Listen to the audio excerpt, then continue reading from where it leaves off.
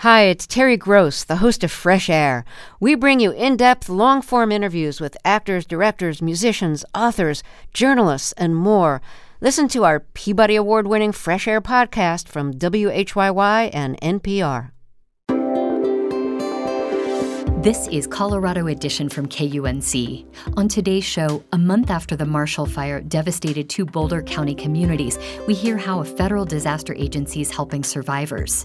And we learn more about why building projects in one northern Colorado town have ground to a halt. A company is not going to come to Severance, for example, if they can't be assured of having access to water. That and more coming up. You're listening to KUNC's Colorado Edition. I'm Erin O'Toole. Today marks 1 month since flames ripped through Louisville, Superior, and parts of unincorporated Boulder County, destroying more than 1,000 homes. One person died and another remains missing. In a press conference earlier this week, Governor Jared Polis shared details on the state and federal response to the Marshall Fire. Federal agencies have provided more than $51 million in grants and loans so far, including from the Small Business Administration and the Federal Emergency Management Agency, which has so far approved more than $820,000 in individual assistance. Rosybeth Ray is the media relations specialist for FEMA. I spoke with her for an update on how they're helping Marshall Fire survivors. I started by asking what the process of applying for FEMA assistance looks like. We encourage everybody to get registered with FEMA. There is, because the fire or for the winds, there was a windstorm declared also add to this fire. People get damages because it's a fire or because the winds, also because the debris, the ashes, and all the cleaning is also included in this disaster. So these three ways you can get registered with FEMA. And also there's 3 ways to get registered with FEMA. You can do it online. You can get all this information through our website, which is www.fema.gov. Also, we have a smartphone app for all the cell phones, which is very, very friendly one. Now, what kind of assistance is FEMA giving other than reimbursing people for lost homes and belongings? There's a couple of programs, but the one that we're really working on it is on the rental assistance. So most of these people that lost their homes, we have a rental assistance programs, so we can relocate them on those other properties that is contract from FEMA, so we can relocate these families until they get back in track. Also, we have a department, a section which is mitigation section, and this section advise that we have a lot of experts and advisors for the rebuilding and the reconstruction of their homes back. We have a lot of advice about fire reconstruction resilient. And are now in ACE Lumberyard. And also you can follow these experts on the DRCs and the Disaster Recovery Center in Lafayette. How long will FEMA be here in Boulder County helping out? Well, we don't have a deadline at this moment. We are supporting the state all the way. And this sometimes takes months, sometimes they can take years, because it's how the mitigation section get on this reconstruction, and the rental program is a long-term program. So we don't have a deadline at this moment. We're going to be here supporting the survivors for the long run. The state needs us. Now, I understand you've been with FEMA for 15 years. You've responded to many other devastating events, wildfires, but also tornadoes and hurricanes. How do the needs of survivors vary across different disasters? Well, I can tell you every disaster is so different. Doesn't matter is the same flooding or same fire, is very different because the community is different and the necessity of the community is different. For example, we here have a Hispanic community, we have Nepalese, and we have Hmong. And that makes this community response different because we have another tools to help these people out. And other disasters that I have been assistant, we have Russian community and we have Chinese. So it's different, the response and the plan for this response for these people necessities is different every time. How is FEMA working with people and assisting people who don't primarily speak English? Well, we have a section which is limited English proficiency section. And we have a huge team with a lot of languages that assist all the time. So we have our documents in every language it needs. And we get support from census department. So they give us the numbers of the communities and what community is in the disaster declaration location. What about people who are undocumented? Are they able to get assistance? Well, people that is not a U.S. citizen, but probably they have a green card. We have assistance programs for them. Also, when they are not really have all the paperwork online line up, we also have a voluntary agencies. We have a VOLAG section in FEMA that engage with voluntary agency and nonprofit organizations, and we pointed them to those other organizations so they can have other programs to help them out. Right. Well, let me wrap up by asking you, what should someone do if they are still needing FEMA assistance right now?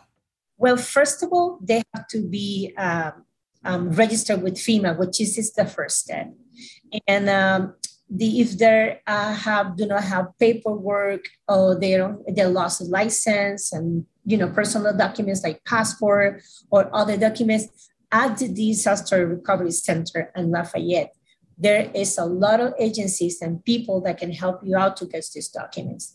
We can have phone numbers. We can get you connected to all the state's departments so you can get those documents and help you going through this disaster, get to your recovery. Rosiveth Ray is the media relations specialist for FEMA. Thank you so much for joining us today. Oh, thank you so much for getting this information out. The Disaster Recovery Center is going to be open 6 days a week from Monday to Saturday from 9 a.m. to 5 p.m. on the 1755 Public Road, and we encourage everybody to get there. I know that people have lost their cell phones or cars or everything, what is very important for them. We at the Disaster Recovery Center are open to willing to help everybody to get back to the way it was.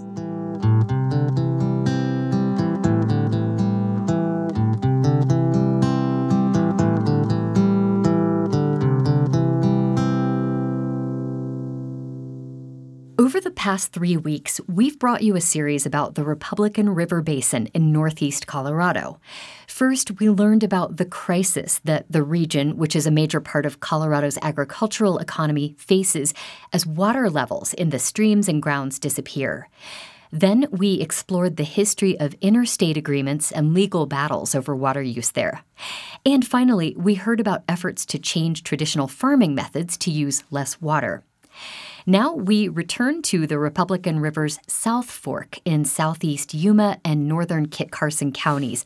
Little to no water flows from it into Kansas and Nebraska, where it merges with the main river.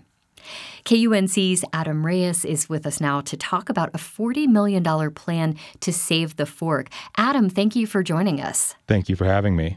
Now, you visited the South Fork in Yuma County a few times, and you didn't see any water flowing there. Could you tell why? Kind of. So it's really hard to tell where the South Fork riverbed is if you're not looking at it on a map. So when I visited it in southeast Yuma, I found silt and a lot of different plants and trees where there should have been flowing water. There's an invasive tree with these gnarled, twisted branches called a Russian olive, and they are all over the South Fork, and they use up a lot of water. But that growth, those trees, the silt, just helped seal the South Fork's already impending fate. Water in the channel and the ground around it had been disappearing as it gets used for irrigation, and the area experiences extended periods without rainfall and higher temperatures due to climate change. So how dramatic of a change is what you saw recently compared to what it used to be, say, 40 or 50 years ago? Between the 1950s to 1970s, the South Fork sent an average of over 30,000 acre-feet of water across the border with Kansas. Since 2000, it rarely hits even 5,000. It's been literally zero some years. There's more to this than numbers. At one point, the South Fork in the attached and now drained Bonney Reservoir made for a very popular recreational state park, and people in the surrounding community still mourn losing that. We were very sad when they did that because we went there all the time. It was a great reservoir. They have beautiful campground over here and water recreation. Everybody, I learned how to water ski on Bonney Reservoir. Everybody in our area did. And a lot of people from Denver were here. It's depressing, to tell you the truth. To know what we had and what it's turned into now, it is very depressing. That was Deb Daniel, Joyce Kettleson, Robin Wiley. Well, tell us about that $40 million plan to restore flows on this fork. Who's behind the effort? So it's mostly a local coalition, including county government and Republican River Water Conservation District. It does have support from the state Parks and Wildlife, and a lot of the land around the fork is Federal Bureau of Reclamation owned, so any plan will have to involve them. And what exactly do they plan to do? They want to dig up all of the silt, Russian olives, and other trees and plants that have grown into this riverbed to make it easier for what little water remains, or rains, to flow through. Officials hope doing this will restore the river, maybe even refill the reservoir, and bring back a small but meaningful recreation economy. However, an interstate agreement requiring Colorado to shut down 25,000 irrigated acres around the fork by 2029 is really what drives this project. The hope is if water starts flowing through the South Fork again, Kansas might ease the number of irrigated acres Colorado has to shut down. In fact, officials I spoke to hope Kansas will see enough value in this project to pitch in some of its own resources. Well, do we know whether Kansas will actually do any of that? I spoke to Kansas State engineer Earl Lewis about this. Certainly, I think anytime you're keeping water flowing through so it gets down to where we want it to be, that's valuable. But he notes there isn't much clarity on exactly how valuable it could be. So when it comes to Kansas offering resources for this project, frankly, I don't see that we're going to spend Kansas dollars to try and do that. Will Kansas ease up on the irrigated acre shutdown requirement if the project is successful? Yeah, we're always open to ideas, but it's going to have to be a really good convincing case that we're going to see the benefit in order for us to change the course we're on. He notes that there will be a lot of long-term benefits to shutting down those acres for stream flow.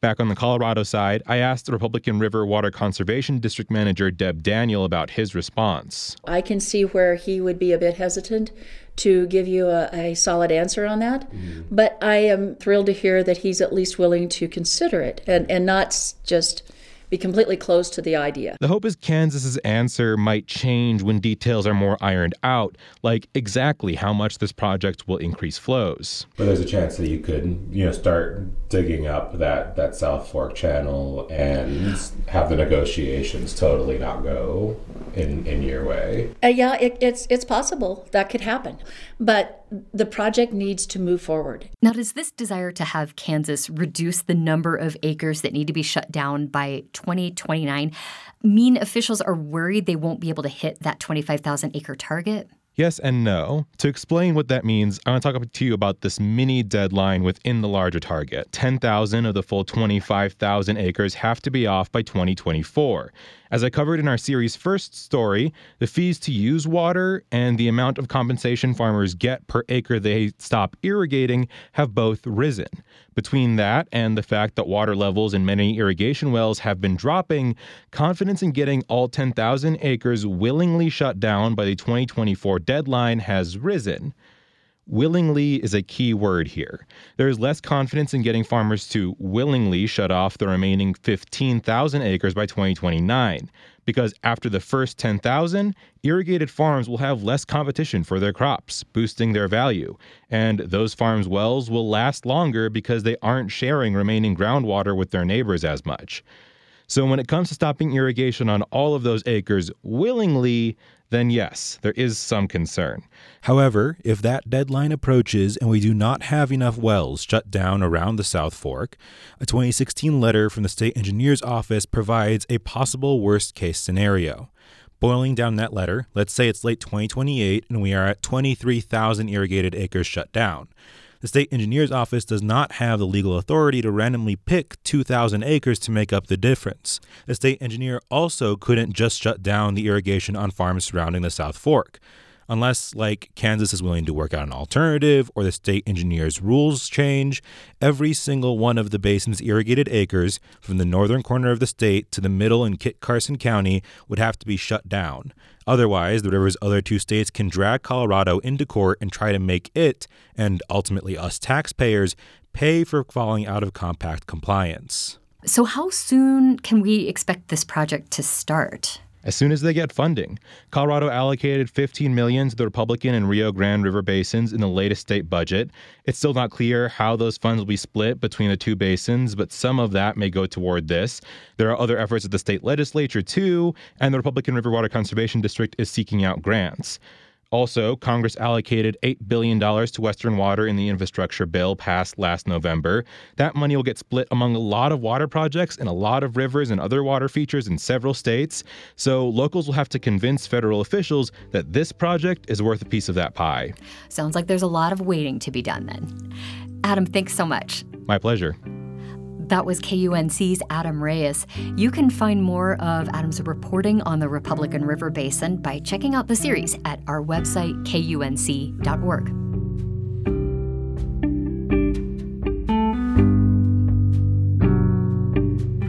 You're listening to Colorado Edition from KUNC. New building permits are on hold in the fast-growing town of Severance after the North Weld County Water District imposed a moratorium on new water taps. Uncertainties over a small pipeline project appear to be behind the move, which is also affecting other nearby communities, including Eaton. This freeze on permits means that no current or new residential or commercial construction is happening. Here to untangle what's going on is Chris Wood. He's the editor and publisher of BizWest. Chris, thanks for joining us. Thanks for having me, Erin. What exactly is the North Weld County Water District? It doesn't feel like necessarily a household name. Why is it in the news right now? Well, I don't think it is a household name, but it might become one here soon. The North Weld County Water District is a special district that under Colorado law is considered a quasi-municipal corporation. It's considered a political subdivision of the state. And North Weld provides water services, including water treatment and delivery to a number of mostly smaller communities in the region, mostly in Weld County, including Severance, Eaton, Nunn, and Alt, just to name a few.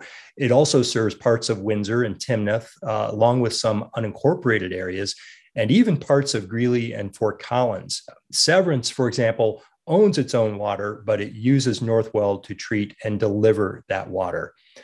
As to why it's in the news, that's a great question. Water districts don't get as much attention as municipal governments, but they wield enormous power.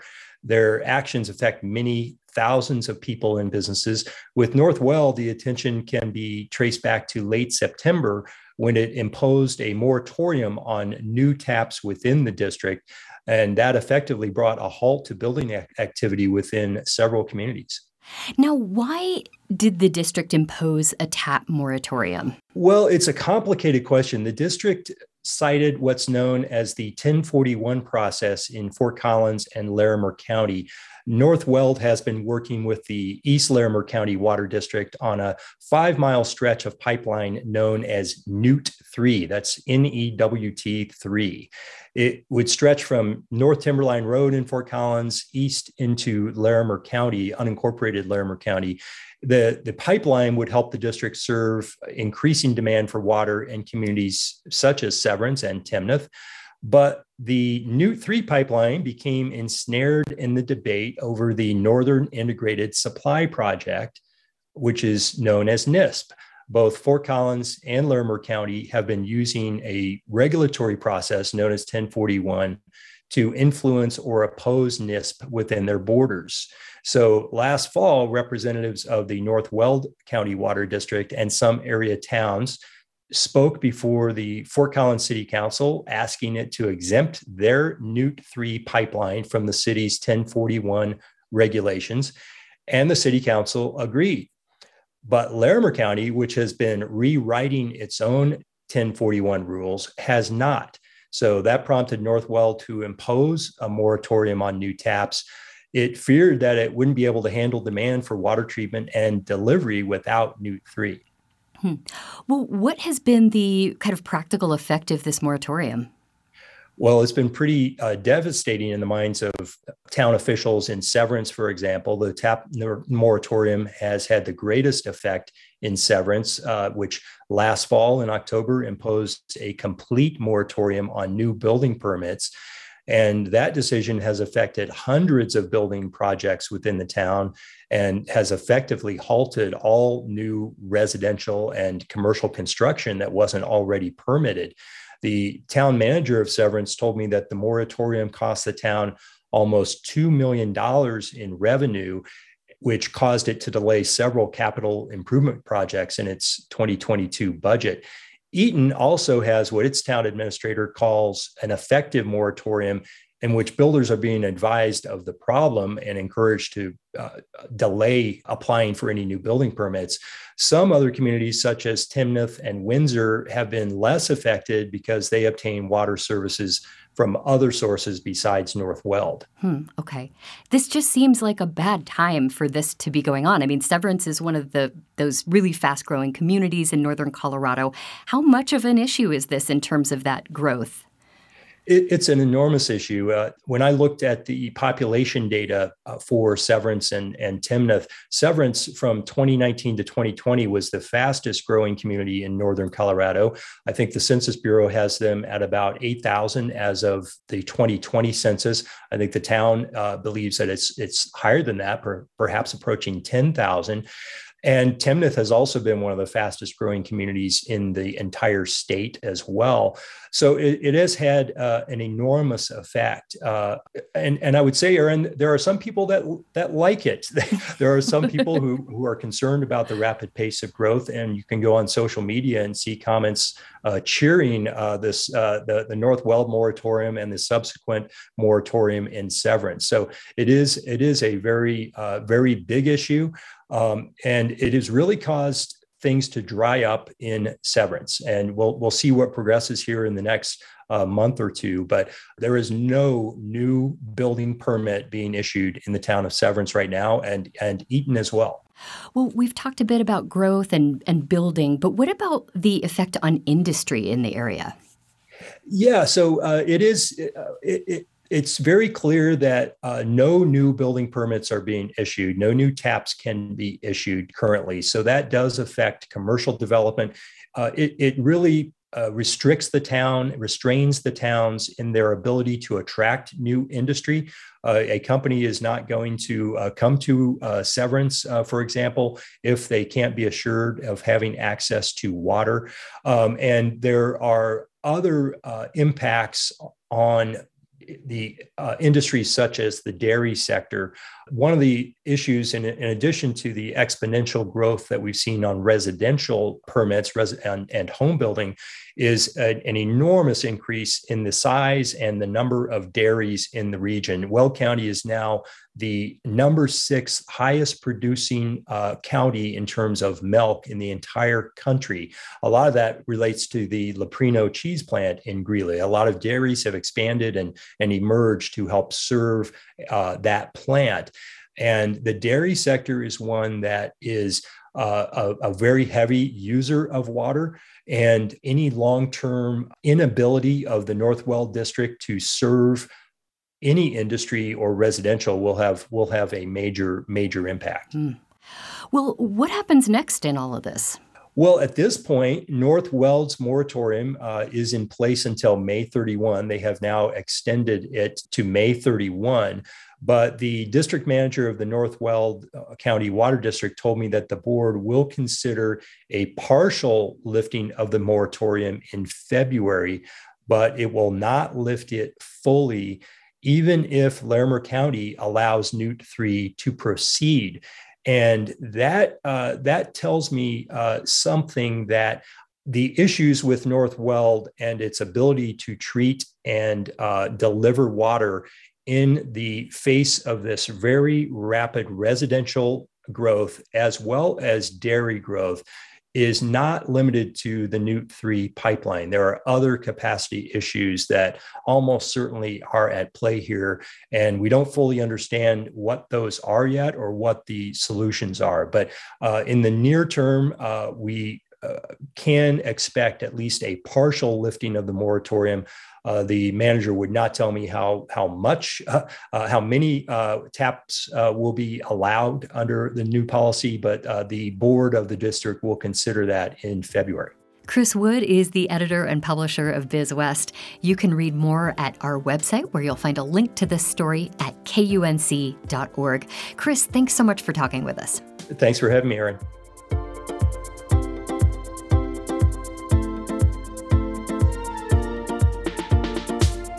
That's our show for today. Our production team includes Henry Zimmerman and Tess Novotny. Our digital editor is Jackie High. Brian Larson is our executive producer. I'm Erin O'Toole. Thank you so much for listening. This is Colorado Edition from KUNC.